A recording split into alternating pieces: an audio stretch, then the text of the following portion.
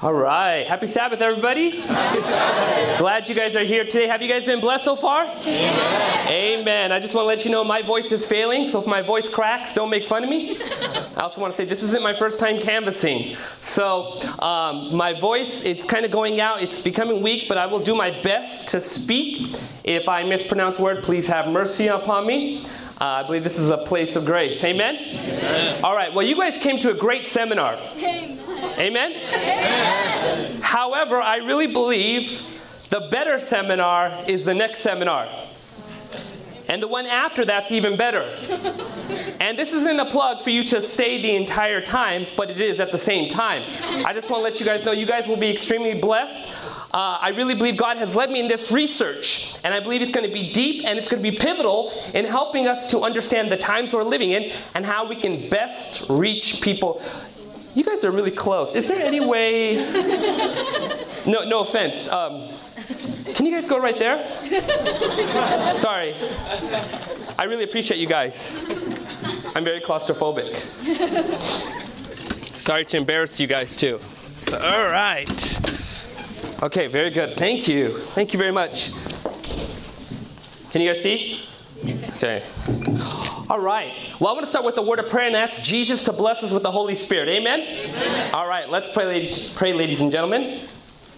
Father, we just thank you so much for Sabbath. Lord, and you said something so many years ago in Luke. Ought not this woman, being a child of Abraham, whom Satan has been bound for 18 years, be loosed on the Sabbath? God, you tell us that the Sabbath is a time of healing, and it was created as a time of healing and refreshing.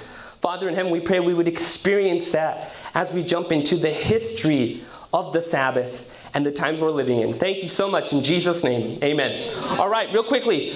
Is it extremely hot in here? Take the jacket off. Okay.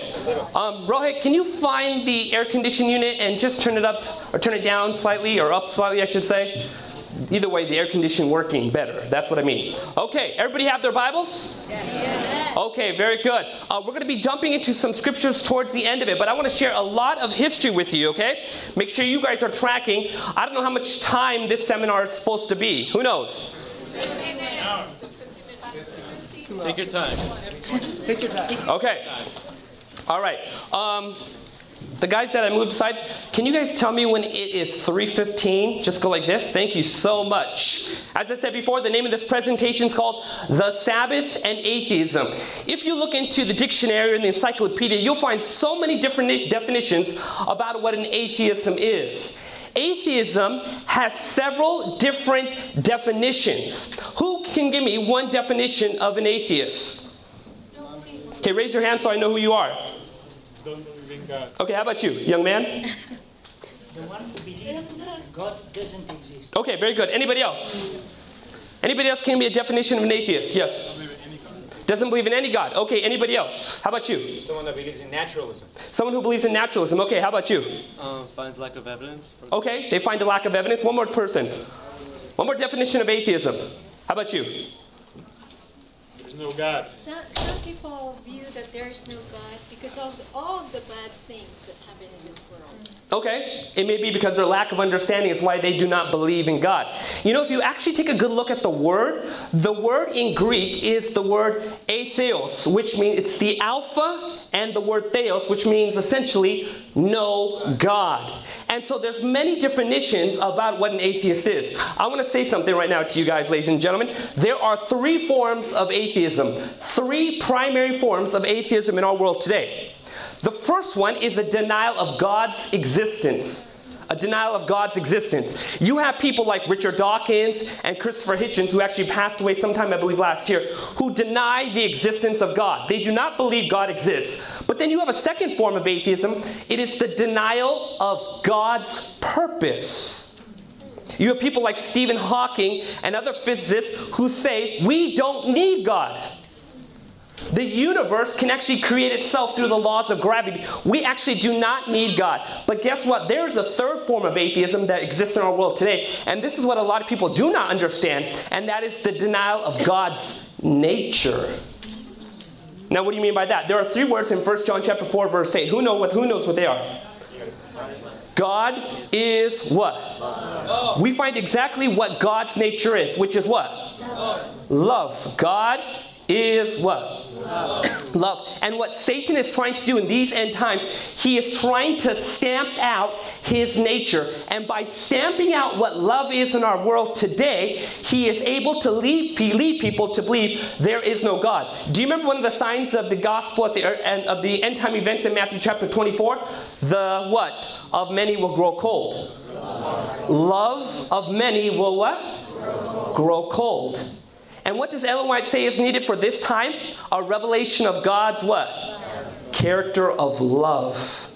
Ladies and gentlemen, that is the most dangerous form of atheism. A denial of God's nature.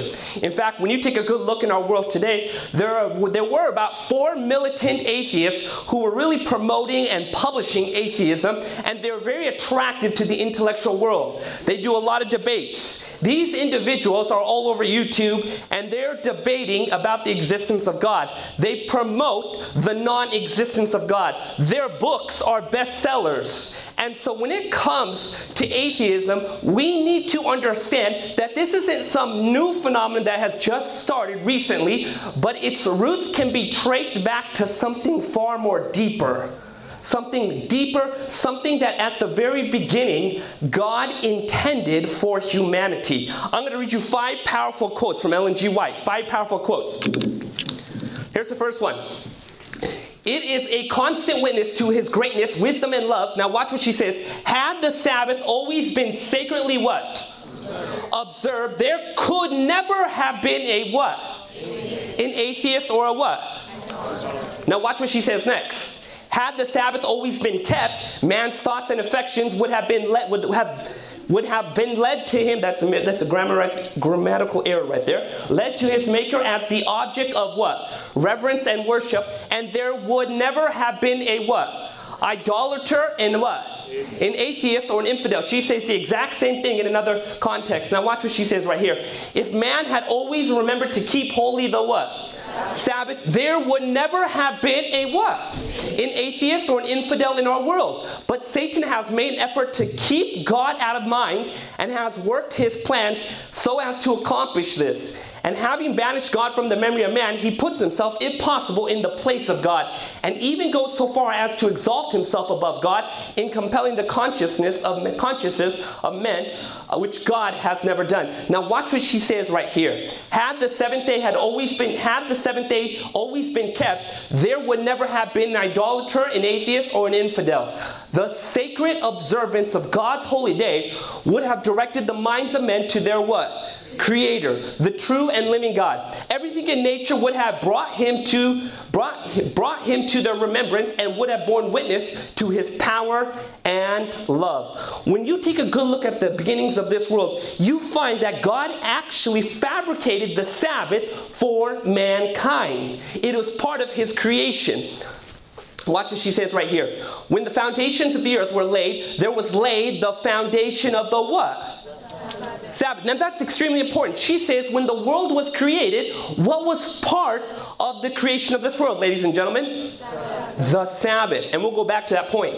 I was shown that if the true Sabbath had been kept, there would never have been a what? An infidel or an atheist. The observance of the Sabbath would have preserved the world from what? Idolatry. Over and over again you see that when God created this world, the Sabbath was actually part of the creation of this world. Can you say amen to that? Now anybody here ever work on a car engine before? Okay, I used to work on a lot of import cars. I'm not even that good of a mechanic. I can change a few things. But one thing about an import car is that when the manufacturers make the import car, it's designed to be most fuel efficient, right?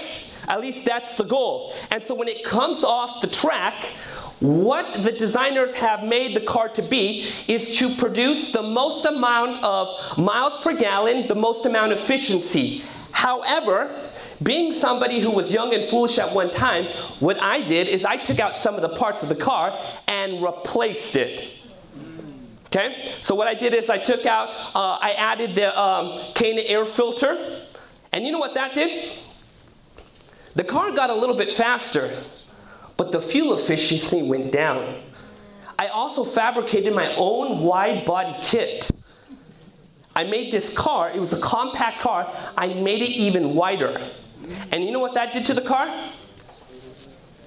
It began to slow down. And what was so funny is that the car began to rattle because I didn't do it very well. But here's the thing. Anytime you take away from what the designer had originally intended from the system, it causes an effect upon the system. Does that make sense, yes or no? Yes. So when God created this world, He instituted the what as part of this world system? The Sabbath. And by the removal of the Sabbath, this would lead to breakdown in other systems of this planet. Can you say amen to that? In fact, this is just a note. I was reading this book by Scott Christensen called Planetary Distress and the Great Controversy. And you know what he talks about? Do you know there were 3 curses given in the book of Genesis? Who knows what they are? The ground was cursed for who? Adam's sake. What else was cursed? The woman had to what? Labor. She would have some pain, right, as she was giving birth. And what was the third curse? Snake. The serpent. Yeah, the snake would have to crawl on its belly. Now, what's interesting is when God cursed the ground, for whose sake did He curse the ground? And what Scott Christensen said is this: by mechanized industry, by mass production, by GMO products, what we have attempted to do was lift the curse.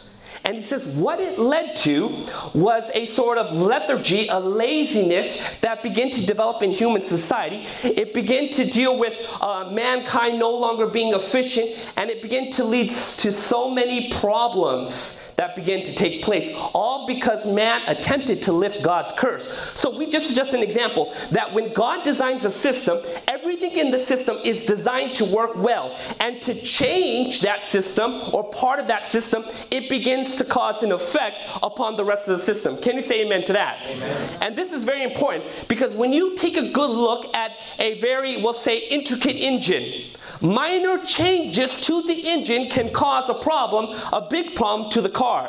And so when the Sabbath was removed, it began to cause a lot of problems for this planet itself.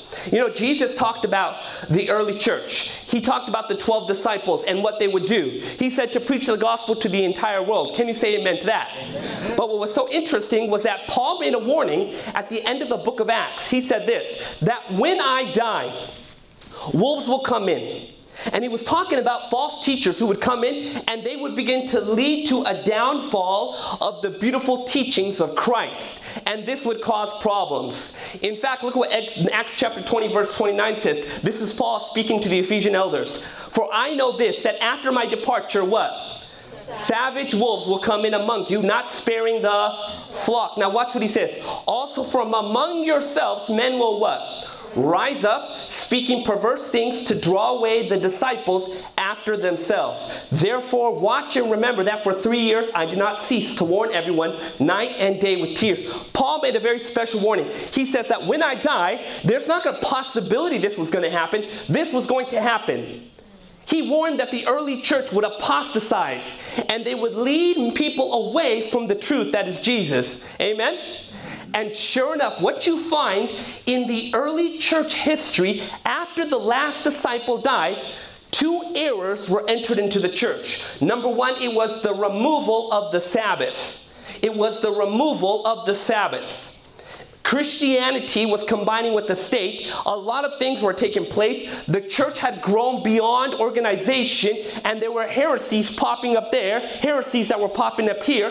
And one of the heresies was that the Sabbath is no longer relevant, and Sunday was being worshipped just like the pagans. But then number 2, you had to focus on the immortality of the what? Soul. And that was brought in through Greek influence. Now pay attention to this. These 2 great errors were present in the early church. Are these 2 errors any more relevant to us in these last days? What are we told about these 2 errors? Any colporteurs here? I don't think you guys read The Great Controversy. Why are these 2 errors important? How are they going to be used at the end of time? Deception. Yeah, I get deception, but what kind of deception? Huh? False worship. It will lead to false systems of worship being set up. Actually, Ellen White points out as these two errors will be prominent in that false system of error.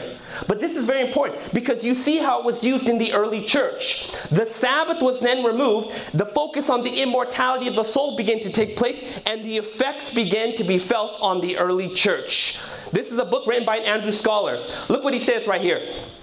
The melody of Christ and its creation was silenced in the Christian church early in its history. Disparagement of the Sabbath, as in the writings of Origen, went hand in hand with the repudiation of the body and the neglect of the what? Earth. If attention to nature ground almost to a halt, it was owed in part to the fact that the ideological framework to value nature was lacking. The early church began to promote this idea that nature was going to be destroyed, that the human body is just sinful, that's why you need to focus on the mind. And since the Sabbath was removed, there was no longer a focus on creation. And so what the early church began to focus on was just the mind and what they call the soul. Nature began to be neglected. By the way, what does the Sabbath point us to, ladies and gentlemen? It points us to nature's God, right? And as we recognize the Sabbath, we appreciate nature. But when the Sabbath is gone, nature loses its value. Let's continue. Great controversy. For centuries, Europe had made no progress in learning, arts, or civilization. A moral and intellectual paralysis had fallen upon Christendom. The reason being was because nature, science, and the medical work was no longer being studied, since the human body was only sinful and was going to be destroyed. The only thing that was going to be preserved was the soul. And so this began to lead to certain tendencies in the early church, to the point where they actually begin to outlaw medical science. Belief in the immortality of the soul was a key factor in the Christian estrangement from the material world.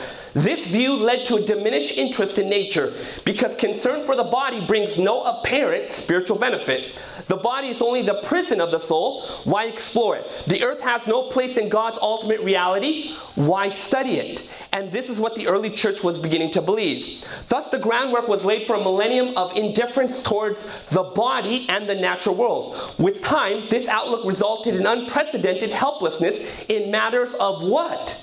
Health and disease. People not only lacked rudimentary understanding of health and hygiene, they did not take the kind of interest in the physical world that could have led to insight. And you're going to see how this climaxes. In fact, what's so interesting, when you take a good look at the medical practices, you find simple, rudimentary medical practices were not only being outlawed, they were being repressed. This is a time where they call it the Dark Ages for a certain reason. Medical science had just abrupted to, it just kind of halted, and there was no advancement that was really taking place during that time. This is what one author said. In Christendom, from AD 300 to around 1700, all serious mental conditions were understood as symptoms of demonic possession. You got a headache? You got a demon in you. Since illness was thought to be caused by supernatural agents, cures had to be essentially supernatural as well. Every cure was literally miraculous, and these miracles could be effected only by prayer, penance, and the assistance of the saints. To claim otherwise was heretical and blasphemous. Watch what else is said right here. The practice of medicine was monopolized by the church, so laymen who practiced it became what? Criminals. Very interesting. Then the church stopped certain clergymen practicing it as well. Monastic medicine was prohibited by the Synod of Clermont in 1130. Thenceforth, the practice of medicine was reserved to the secular clergy. A generation later, in 1163, the Council of Tours interpreted the maxim Ecclesias abhorrent a sanguine, I'm probably pronouncing it wrong, the church abhors the shedding of blood, as meaning that no churchman could practice surgery.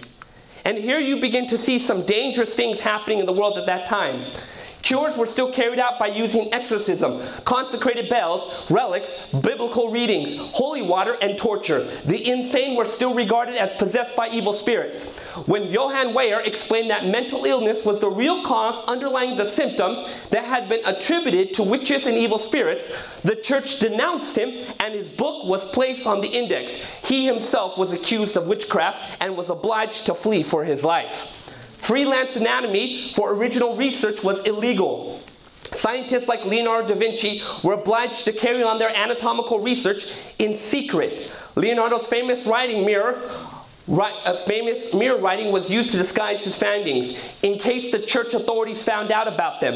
His notes were not published for more than 200 years after his death. Michelangelo was another secret autonomist. He apparently managed to work some of his anatomical discoveries into his art, including the creation of man, a section of the fresco in the Sistine Chapel ceiling. And did you know that when you actually study the Sistine Chapel, there's a diagram of the human brain there?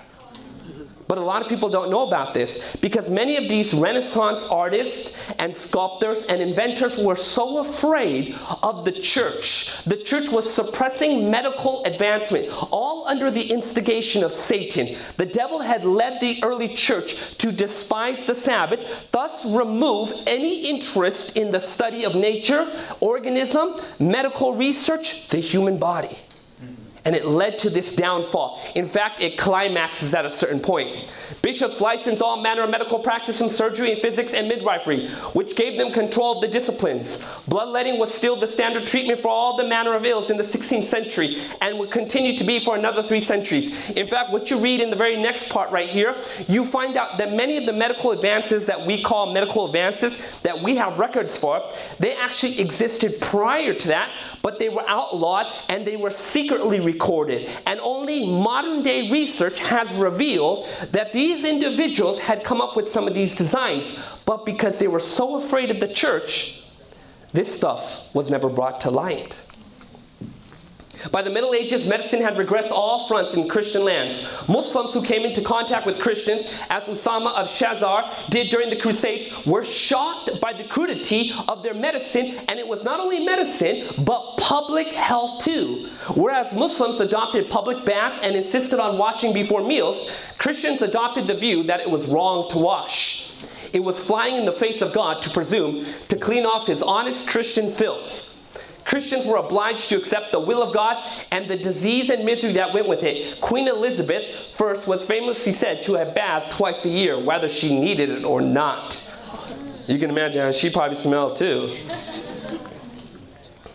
Useful research was not possible when the church exercised control. In fact, the church's ignorance often made medical problems all the greater. When plagues and other epidemics swept through Europe, devout Christians gathered in churches to pray for deliverance. Watch this. In doing so, they permitted the infection to spread that much faster and suffered high mortality rates as a result. Christians in some French towns confined local prostitutes to leper houses during Holy Week. We can only guess as a consequence of this particular act of piety. So you see all the dangerous things that were taking place during the Dark Ages. You see how medical science was repressed, and it took place because 2 teachings, one of them the removal of the Sabbath and the insertion of the immortality of the soul. In other words, the only thing you're taking to heaven is your soul. Don't worry about your body, it's going to be destroyed. Don't worry about this planet, it's going to be destroyed. Don't worry about nature, it's going to be destroyed as well. And this began to lead people away from a study and appreciation of what God had created. This is a very interesting placard. It's on one of the ports in England. The Black Death entered England in 1348 through this port. It killed, now watch this, 30 to 50% of the country's total population. Do you know the Black Plague wiped out over half of England?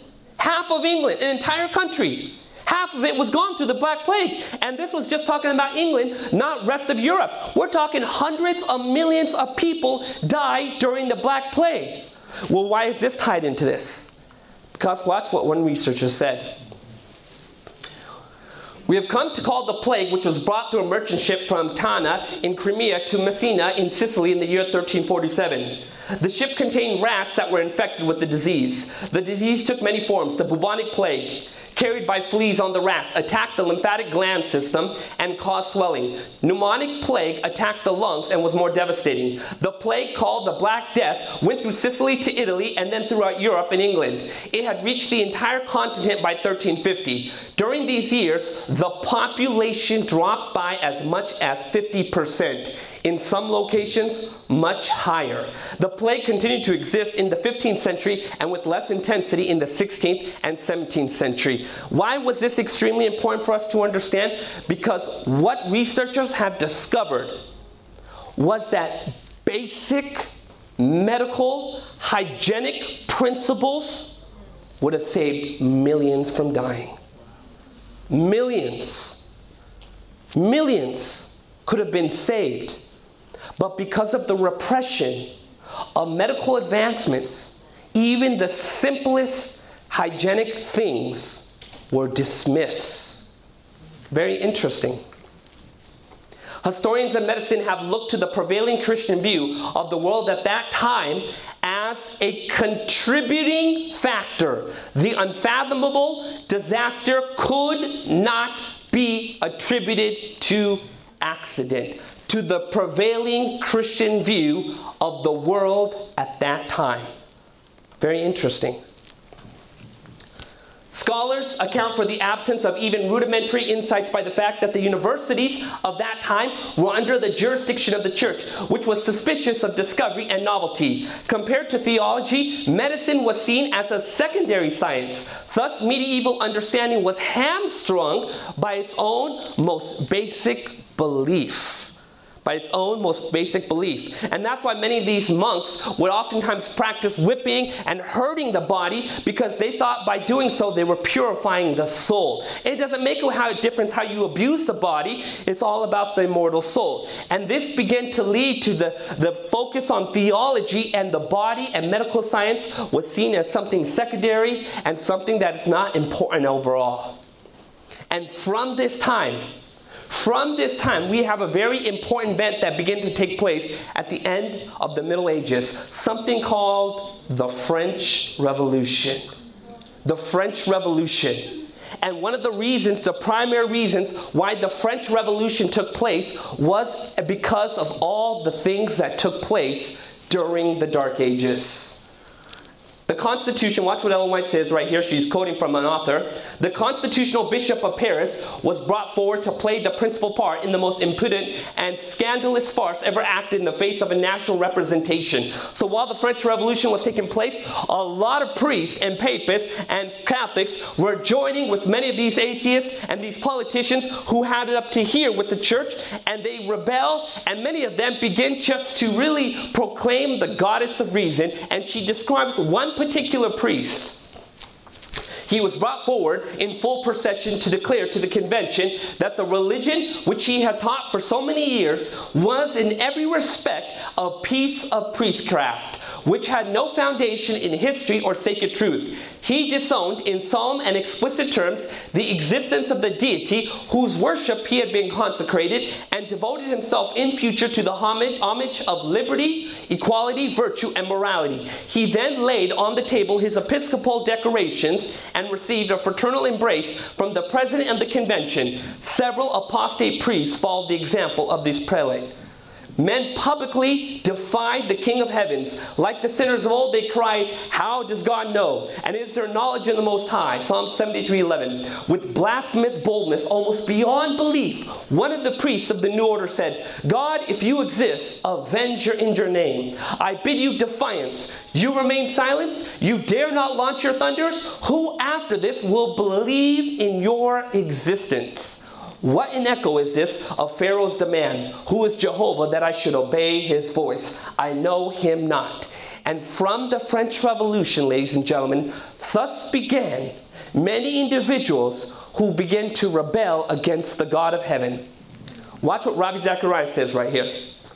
Historically, the real growth of atheism is to be dated from the 18th century. The French Revolution propelled atheism to center stage. For many in early modern Europe, religion was an oppressor. Atheism was a what? Liberator. There's an important point to be learned here. Where the churches seem to be on the side of ordinary people, atheism has relatively little appeal. Still, the cultural appeal of atheism often seems to be determined by its social context rather than anything intrinsic to its ideas. Where religion is said to oppress, confine, deprive, and limit, atheism is lauded for offering humanity a larger vision of freedom.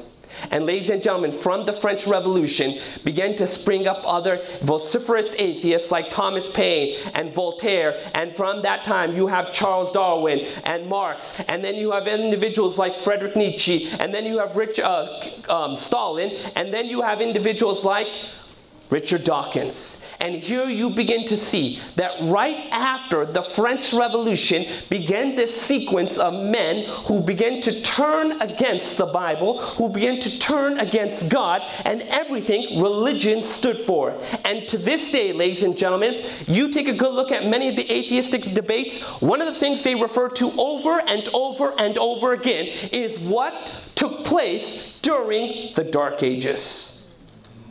What took place during the Dark Ages? The repression of medical science. You begin to see so much that took place, and what Satan was laying the groundwork for was this movement we now call atheism today. Look what Ellen White says right here. That it was popery that had begun the work. Now what's the rest say, ladies and gentlemen? Which atheism was what? Completing. It was popery that had begun the work which atheism was completing.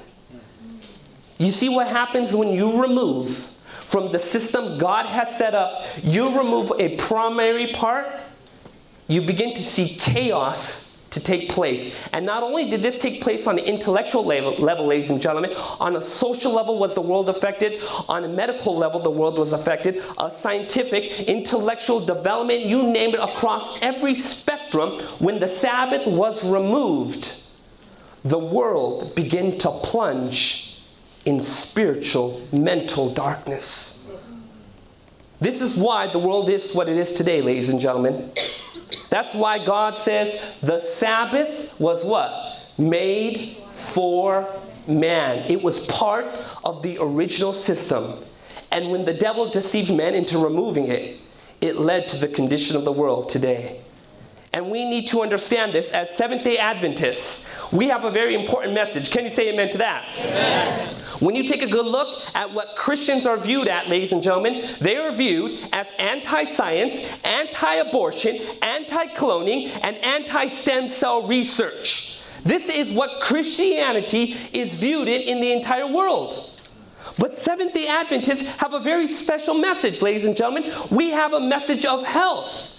And what does this tell the world? That we care about the body. Can you say amen to that? Amen. And this is a special wedge with atheists. When they see that there are a group of Christians who actually believe in the welfare of the human body, they get blown away. In fact, we're told that by the development of our restaurants, our medical institutions, that thinking men would come to these and realize what in the world is going on, and they would want to know more. Why? Because they're getting a different perception of what Christianity is than what the world is really presenting. Ladies and gentlemen, we have been given a very special message for these times. Can you say amen to that? When you take a good look at Acts chapter 10, verse 38, you see what is said about Jesus, who went about doing good and healing all who were oppressed by the devil, for God was with him. Jesus did two things, ladies and gentlemen. He healed and he preached. Amen? And if we're going to do what Jesus did, then we need to do those two things. Amen? Not just preaching, but what? Healing. And you will find through the message of health, it will attract the most unusual characters who will never ever come to an evangelistic series. And believe me, I have done so many evangelistic series in my church. And I attract a certain group. But I know there are many other groups out there that will never come. Why? Because they're not attracted to that part yet. But as you share the message of health, you will find it attracts the New Agers. Amen? Amen. It attracts the Indian people. We'll come to that. If there's free medical work there, we'll go. Indians in medicine. That's why there are a lot of Indian people in medicine. We're interested in that. Not just for the, well, mostly for the money, but other things as well. But we as Seventh-day Adventists have this message, and God wants us to use it now, and it will be a wedge with the secular world. Can you say amen to that? Amen. These are the times that God is calling us to re-examine the health message. You may think to yourself, I'm not a doctor, I'm not a nurse, I don't have a degree. Guess what? Neither did Jesus. Amen. Amen? Amen. Yet he went about healing and doing good. And what Jesus did, you can do. Amen? God wants to use you in incredible ways. Amen? Amen? Amen. Let's bow our heads for a word of prayer. Father in heaven, thank you so much for this presentation. And Lord, help us to realize that when we take away from what you have originally put in the plan, we are messing up this planet even more. But Lord, help us to reinsert what you have given to us, to repair the breach that was made. Bless this group of leaders, Lord. May they know that you can use them in these end times to reach the world for you. Thank you. In Jesus' name we pray. Amen. God bless you, ladies and gentlemen.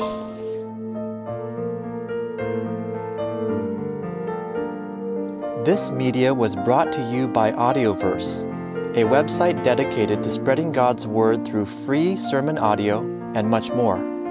If you would like to know more about Audioverse, or if you would like to listen to more sermons, please visit www.audioverse.org.